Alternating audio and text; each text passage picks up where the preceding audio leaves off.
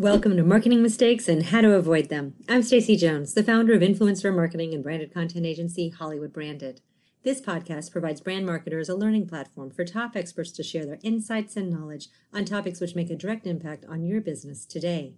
While it is impossible to be well-versed on every topic and strategy that can improve bottom-line results, my goal is to help you avoid making costly mistakes of time, energy, or money, whether you are doing a DIY approach or hiring an expert to help.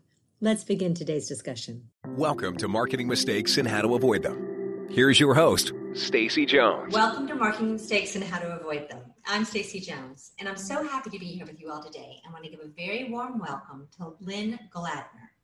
Lynn is the founder and chief creative officer at Your People, a marketing and public relations company with a focus on purpose and story that revolutionizes how companies and organizations build brand awareness and grow their bottom line. Her agency's core focus is on helping schools, universities, and education-focused entrepreneurs and organizations grow through strategic storytelling, mutually beneficial relationships, and higher purpose. Additionally, Lynn is the host of the podcast, Make Meaning, a Forbes Agency Council member, and she has received numerous awards for her innovative leaderships in marketing and public relations. Today, we're going to talk about the role of story and relationships in marketing. We'll learn what works from Lynn's perspective, what should be avoided, and how some businesses miss the mark. Lynn, welcome. Thank you. Thanks for having me. Super happy to have you here today. And I would love for you to start off and share a little bit about what got you to here today in your career. Sure. So I'm a storyteller first and foremost, and I have been since I was a little girl. I would carry around a corduroy covered journal in the 1970s and 80s and just write down poems and skits and stories wherever I went. And that was just my first love. And so as I grew up and started thinking about careers, it never occurred to me that I could actually make a living storytelling. So I thought, is it business? Is it law? Is it medicine? Well, I was on the school newspaper at University of Michigan, and I was freelancing for local publications. And then one day it hit me, this is what I love and this is what I should do. And so I started out my career as a journalist, and I lived in New York City and Washington, D.C., came home to Detroit in the late 90s. And I was a journalist writing for magazines and newspapers all across the country until about 2007, when the economy was changing and journalism with it. And I was becoming a single mother to 3 little kids, ages 1, 3, and 5. And I thought, okay, what do? I have these skills, I can communicate, I know how to tell a good story. And so how can I use these skills to help businesses that will pay me? And Your People was born. And so at first it was just a hunch. I want to take my communication skills, go to companies, see if they'll hire me, and do what they need. And over time, that really grew into a focus on public relations and marketing. And I pivoted those journalism skills into marketing savvy. And so I do it from the perspective of telling a story and connecting with people. It's not cookie cutter PR, it's not cookie cutter marketing, but I've done a lot of training since then. So I do have those skills in my toolbox as well. And my hunch was that if you connected with people on an authentic level, person to person, heart to heart, with a story that really pulled at those heartstrings, you built a relationship that was mutually beneficial, then it benefited the business, it benefited the customer, and that would have some longevity. And all of this revolves around having a higher purpose. So businesses that I work with are not just out to make a buck, although we all are. We all want to earn a living and do it well. But really, there's something more than that. They want to make a difference. They want to affect change. They want to make the world a better place. And so that is what connects their customers with them and really ensures their success. Well, 2 points on that. One, it makes absolute sense that you are able to craft this whole idea of telling your story with your journalist background, because I think so many brands, and we've worked with them, we've done PR, they think that, oh, I made this product. It is press-worthy. It is newsworthy. People love it. And a journalist, if you go out and pitch that and knock on doors, they're like, yeah, there's another crap product? What? Great. Right. What's the story here? How am I going to write about it? Hey, this new thing is blah. So Right. Having that story is so essential on that PR side. Yes, definitely.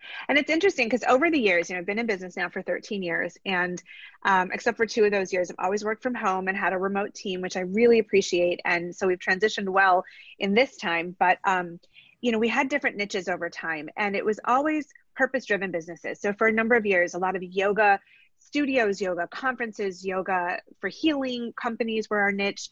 I did a lot of food writing as a journalist, so I had a lot of food entrepreneurs, not necessarily just restaurant chains, but mom and pop restaurants or carryouts, or somehow taking their culture and their family history and ancestry and putting it into the food. So there was a story already at the beginning.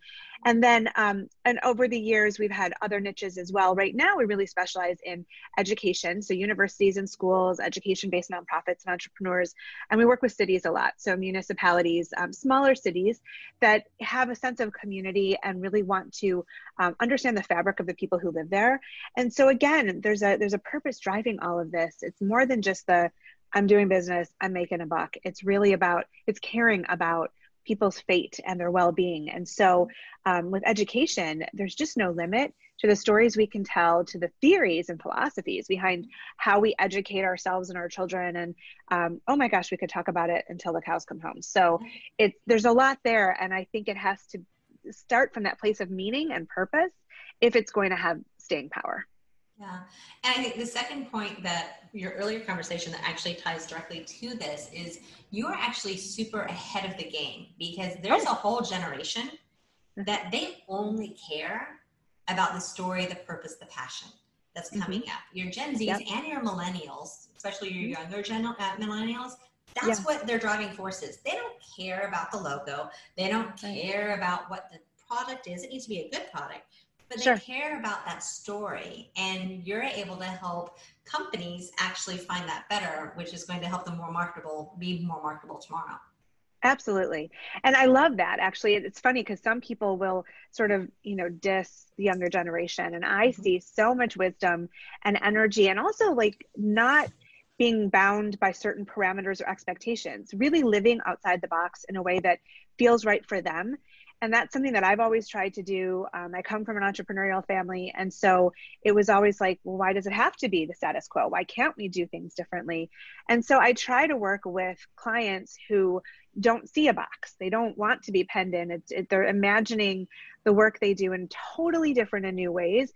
And when you do that, the sky's the limit. And so it's interesting, it's innovative, it's exciting. You want to get on board and be swept up with them. So when you're working with a client, and it's a new client that come to you and they're like, help me with my story. I want PR. I want the world to love me. Yeah. How do you start off? What is the first thing that you do with them? So it used to be that a client would come to us and say, get us on Facebook and that'll grow us. Or can you send out media press releases, whatever it is. And then I would look at them and I'd say, and I just have a sort of methodical way of looking at a client and getting to know them. And so I'd say, well, let me understand what you do and why you do it and the backstory.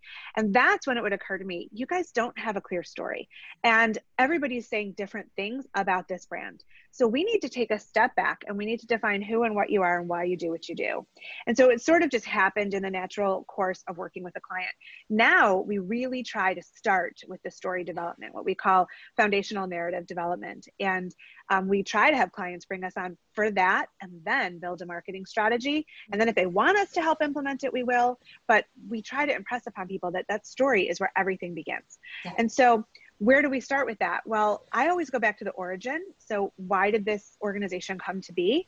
Was it a founder? Was it a need? What was the story that really started it all? And then how has it evolved over time? So I want to see that progression. And then if I'm lucky, I'll have the time to interview people. So people who have already, maybe they've been past customers and they were thrilled. Maybe they're current customers. Maybe it's the CEO. Maybe it's somebody who was just hired and, why did they come to work here? And I try to interview at least a dozen people and listen to what they say. Why did you choose to engage with this organization? What was your experience like? What do you think they do well? And the same words start to come up again and again. And that's when you're hitting on some truth. Because when a variety of people from all different backgrounds and interests can say the same thing about your brand, then you know that you're hitting on something that's really important. And I don't even think a lot of companies know what that is. What their value is. They think it's one thing, but their customers perceive it differently.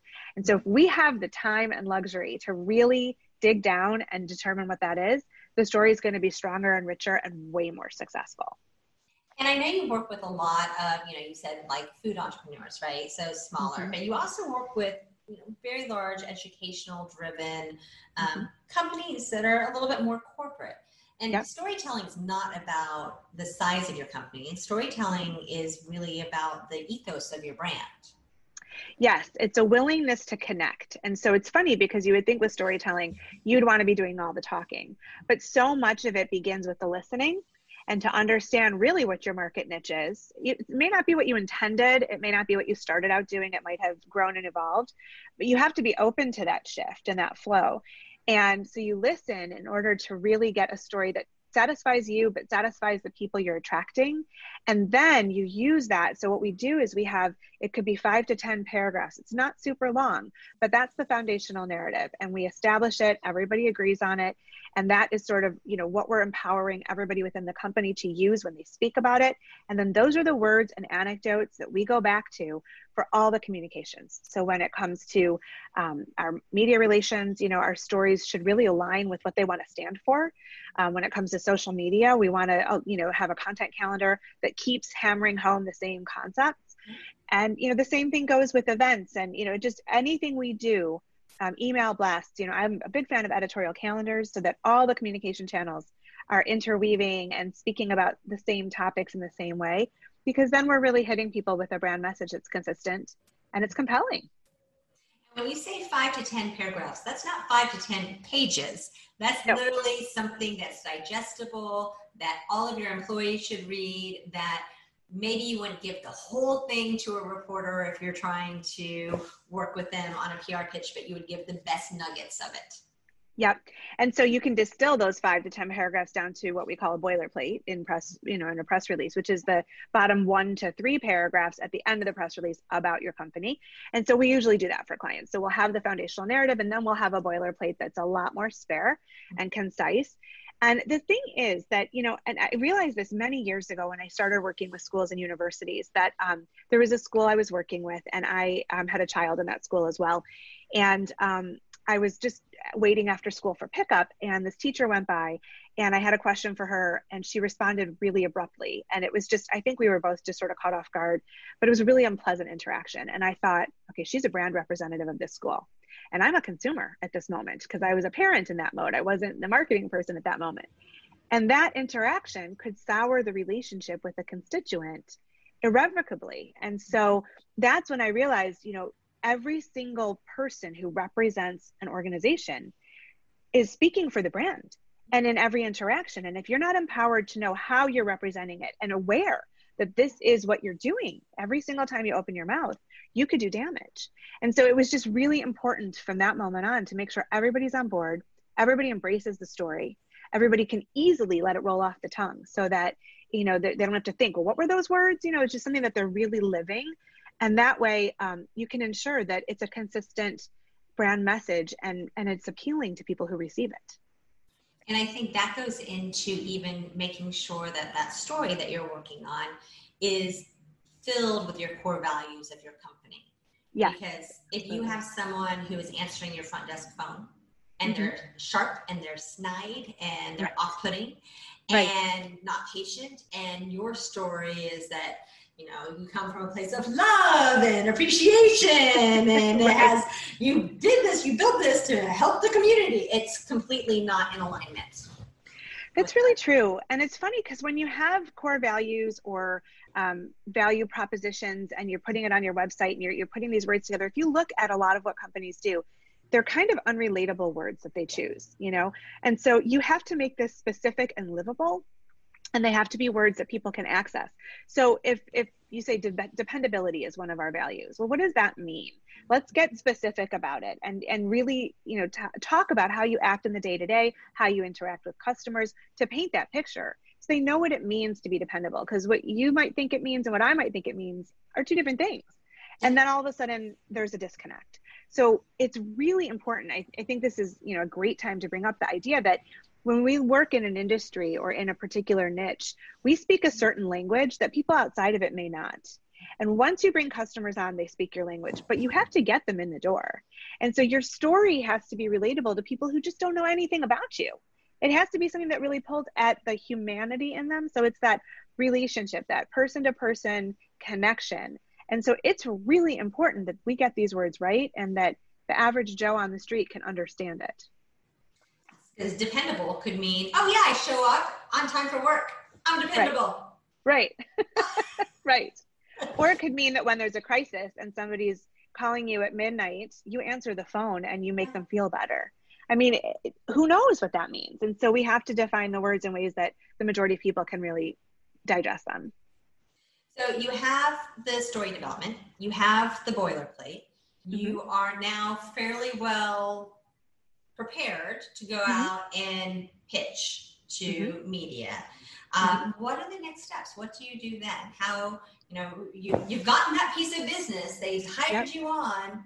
Yep. Now what are you doing with it? So you have the story, and then the next piece is building mutually beneficial relationships. And so I believe that marketing is a relationship. We're in a really different era of business. It used to be that you could, pay for an ad and people would buy whatever was in the ad, and it was just an easy transaction. It's not like that anymore. People are purchasing ways of living, they're purchasing values, they're purchasing perspectives and hopes and dreams.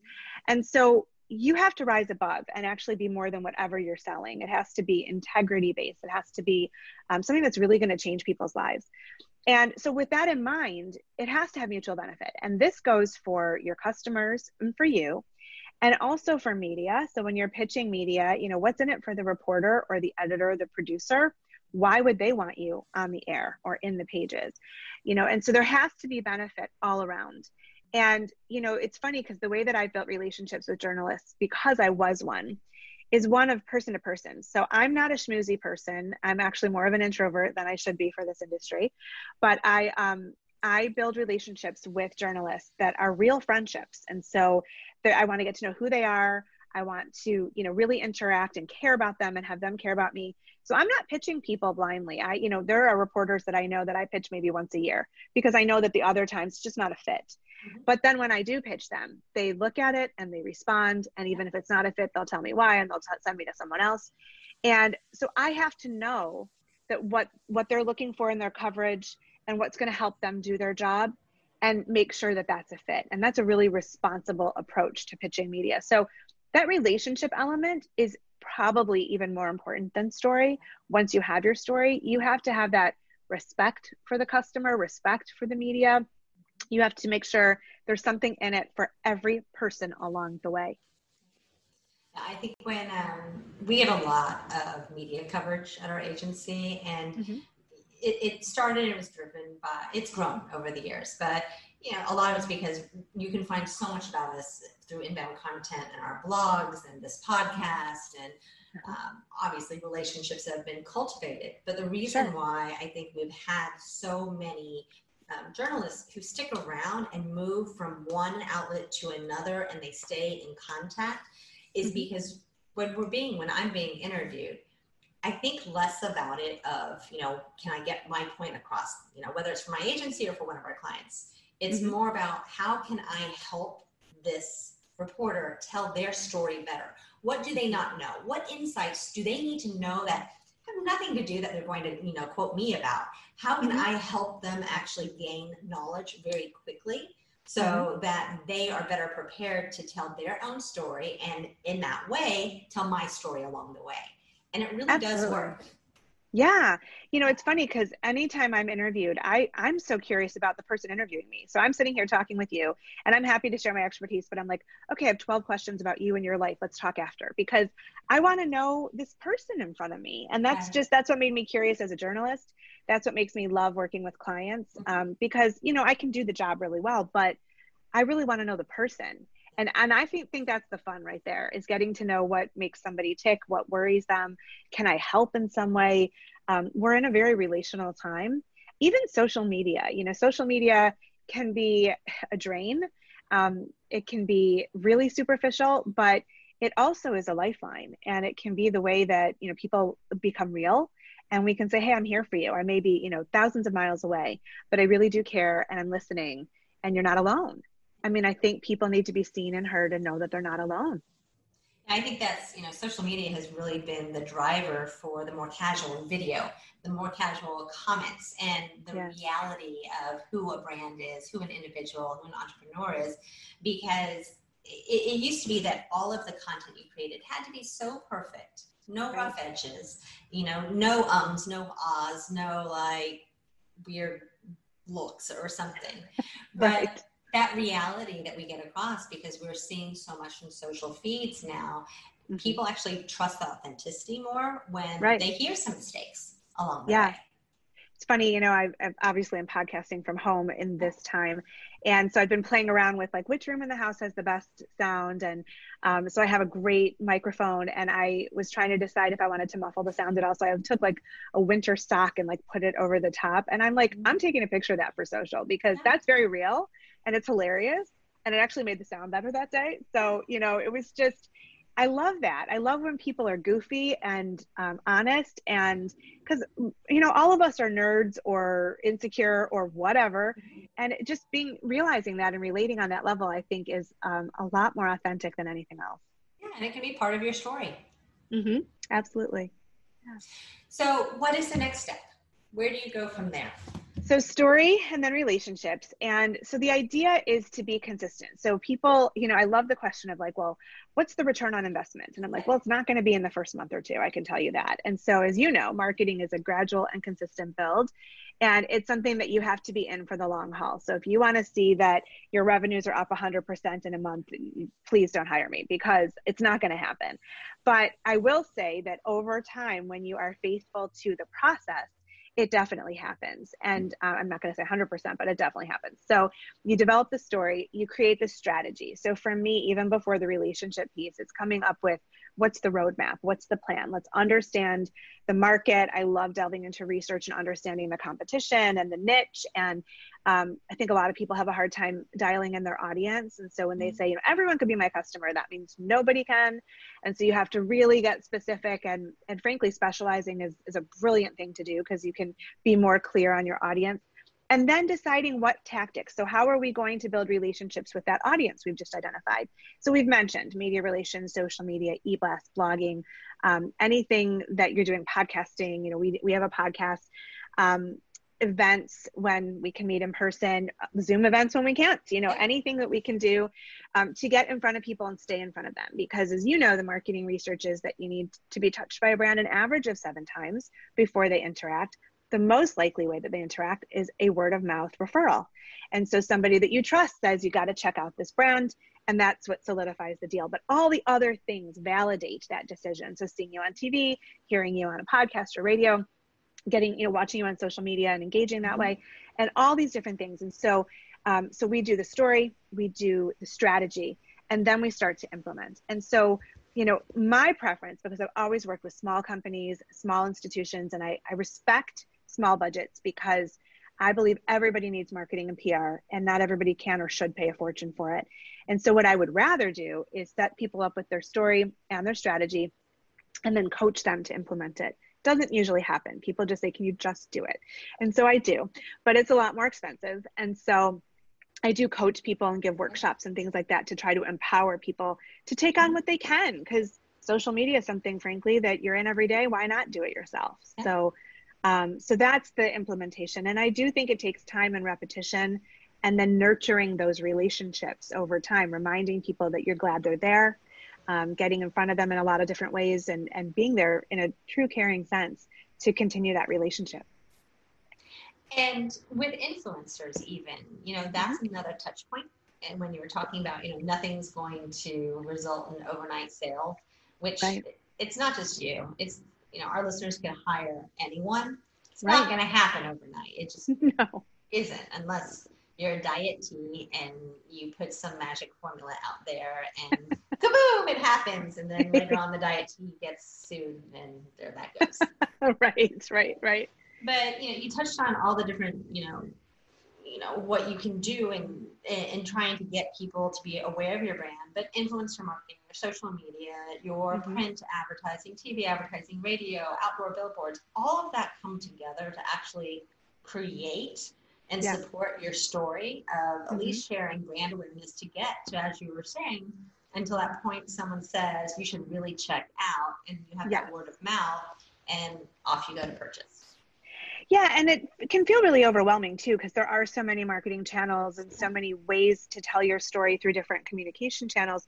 And so the best way to do it is to start slowly and pick one thing and master it. So if you want to be on social media, why do you have to do LinkedIn and Instagram and TikTok and Facebook and Twitter? Why don't you pick one and do it really well and build a following? And you can branch out into others in time, especially if your budget is limited or if your human power is limited. All of these channels are possible. And we've had clients that we do all of them simultaneously for, and others that just want us to focus on one.